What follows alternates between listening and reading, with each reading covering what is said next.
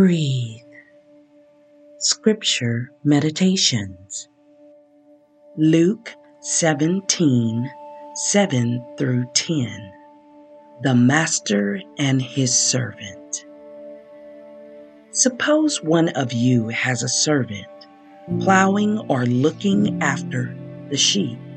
Will he say to the servant when he comes in from the field, "Come along now and sit down to eat"? Won't he rather say, "Prepare my supper, get yourself ready, and wait on me while I eat and drink? After that, you may eat and drink"? Will he thank the servant because he did what he was told to do?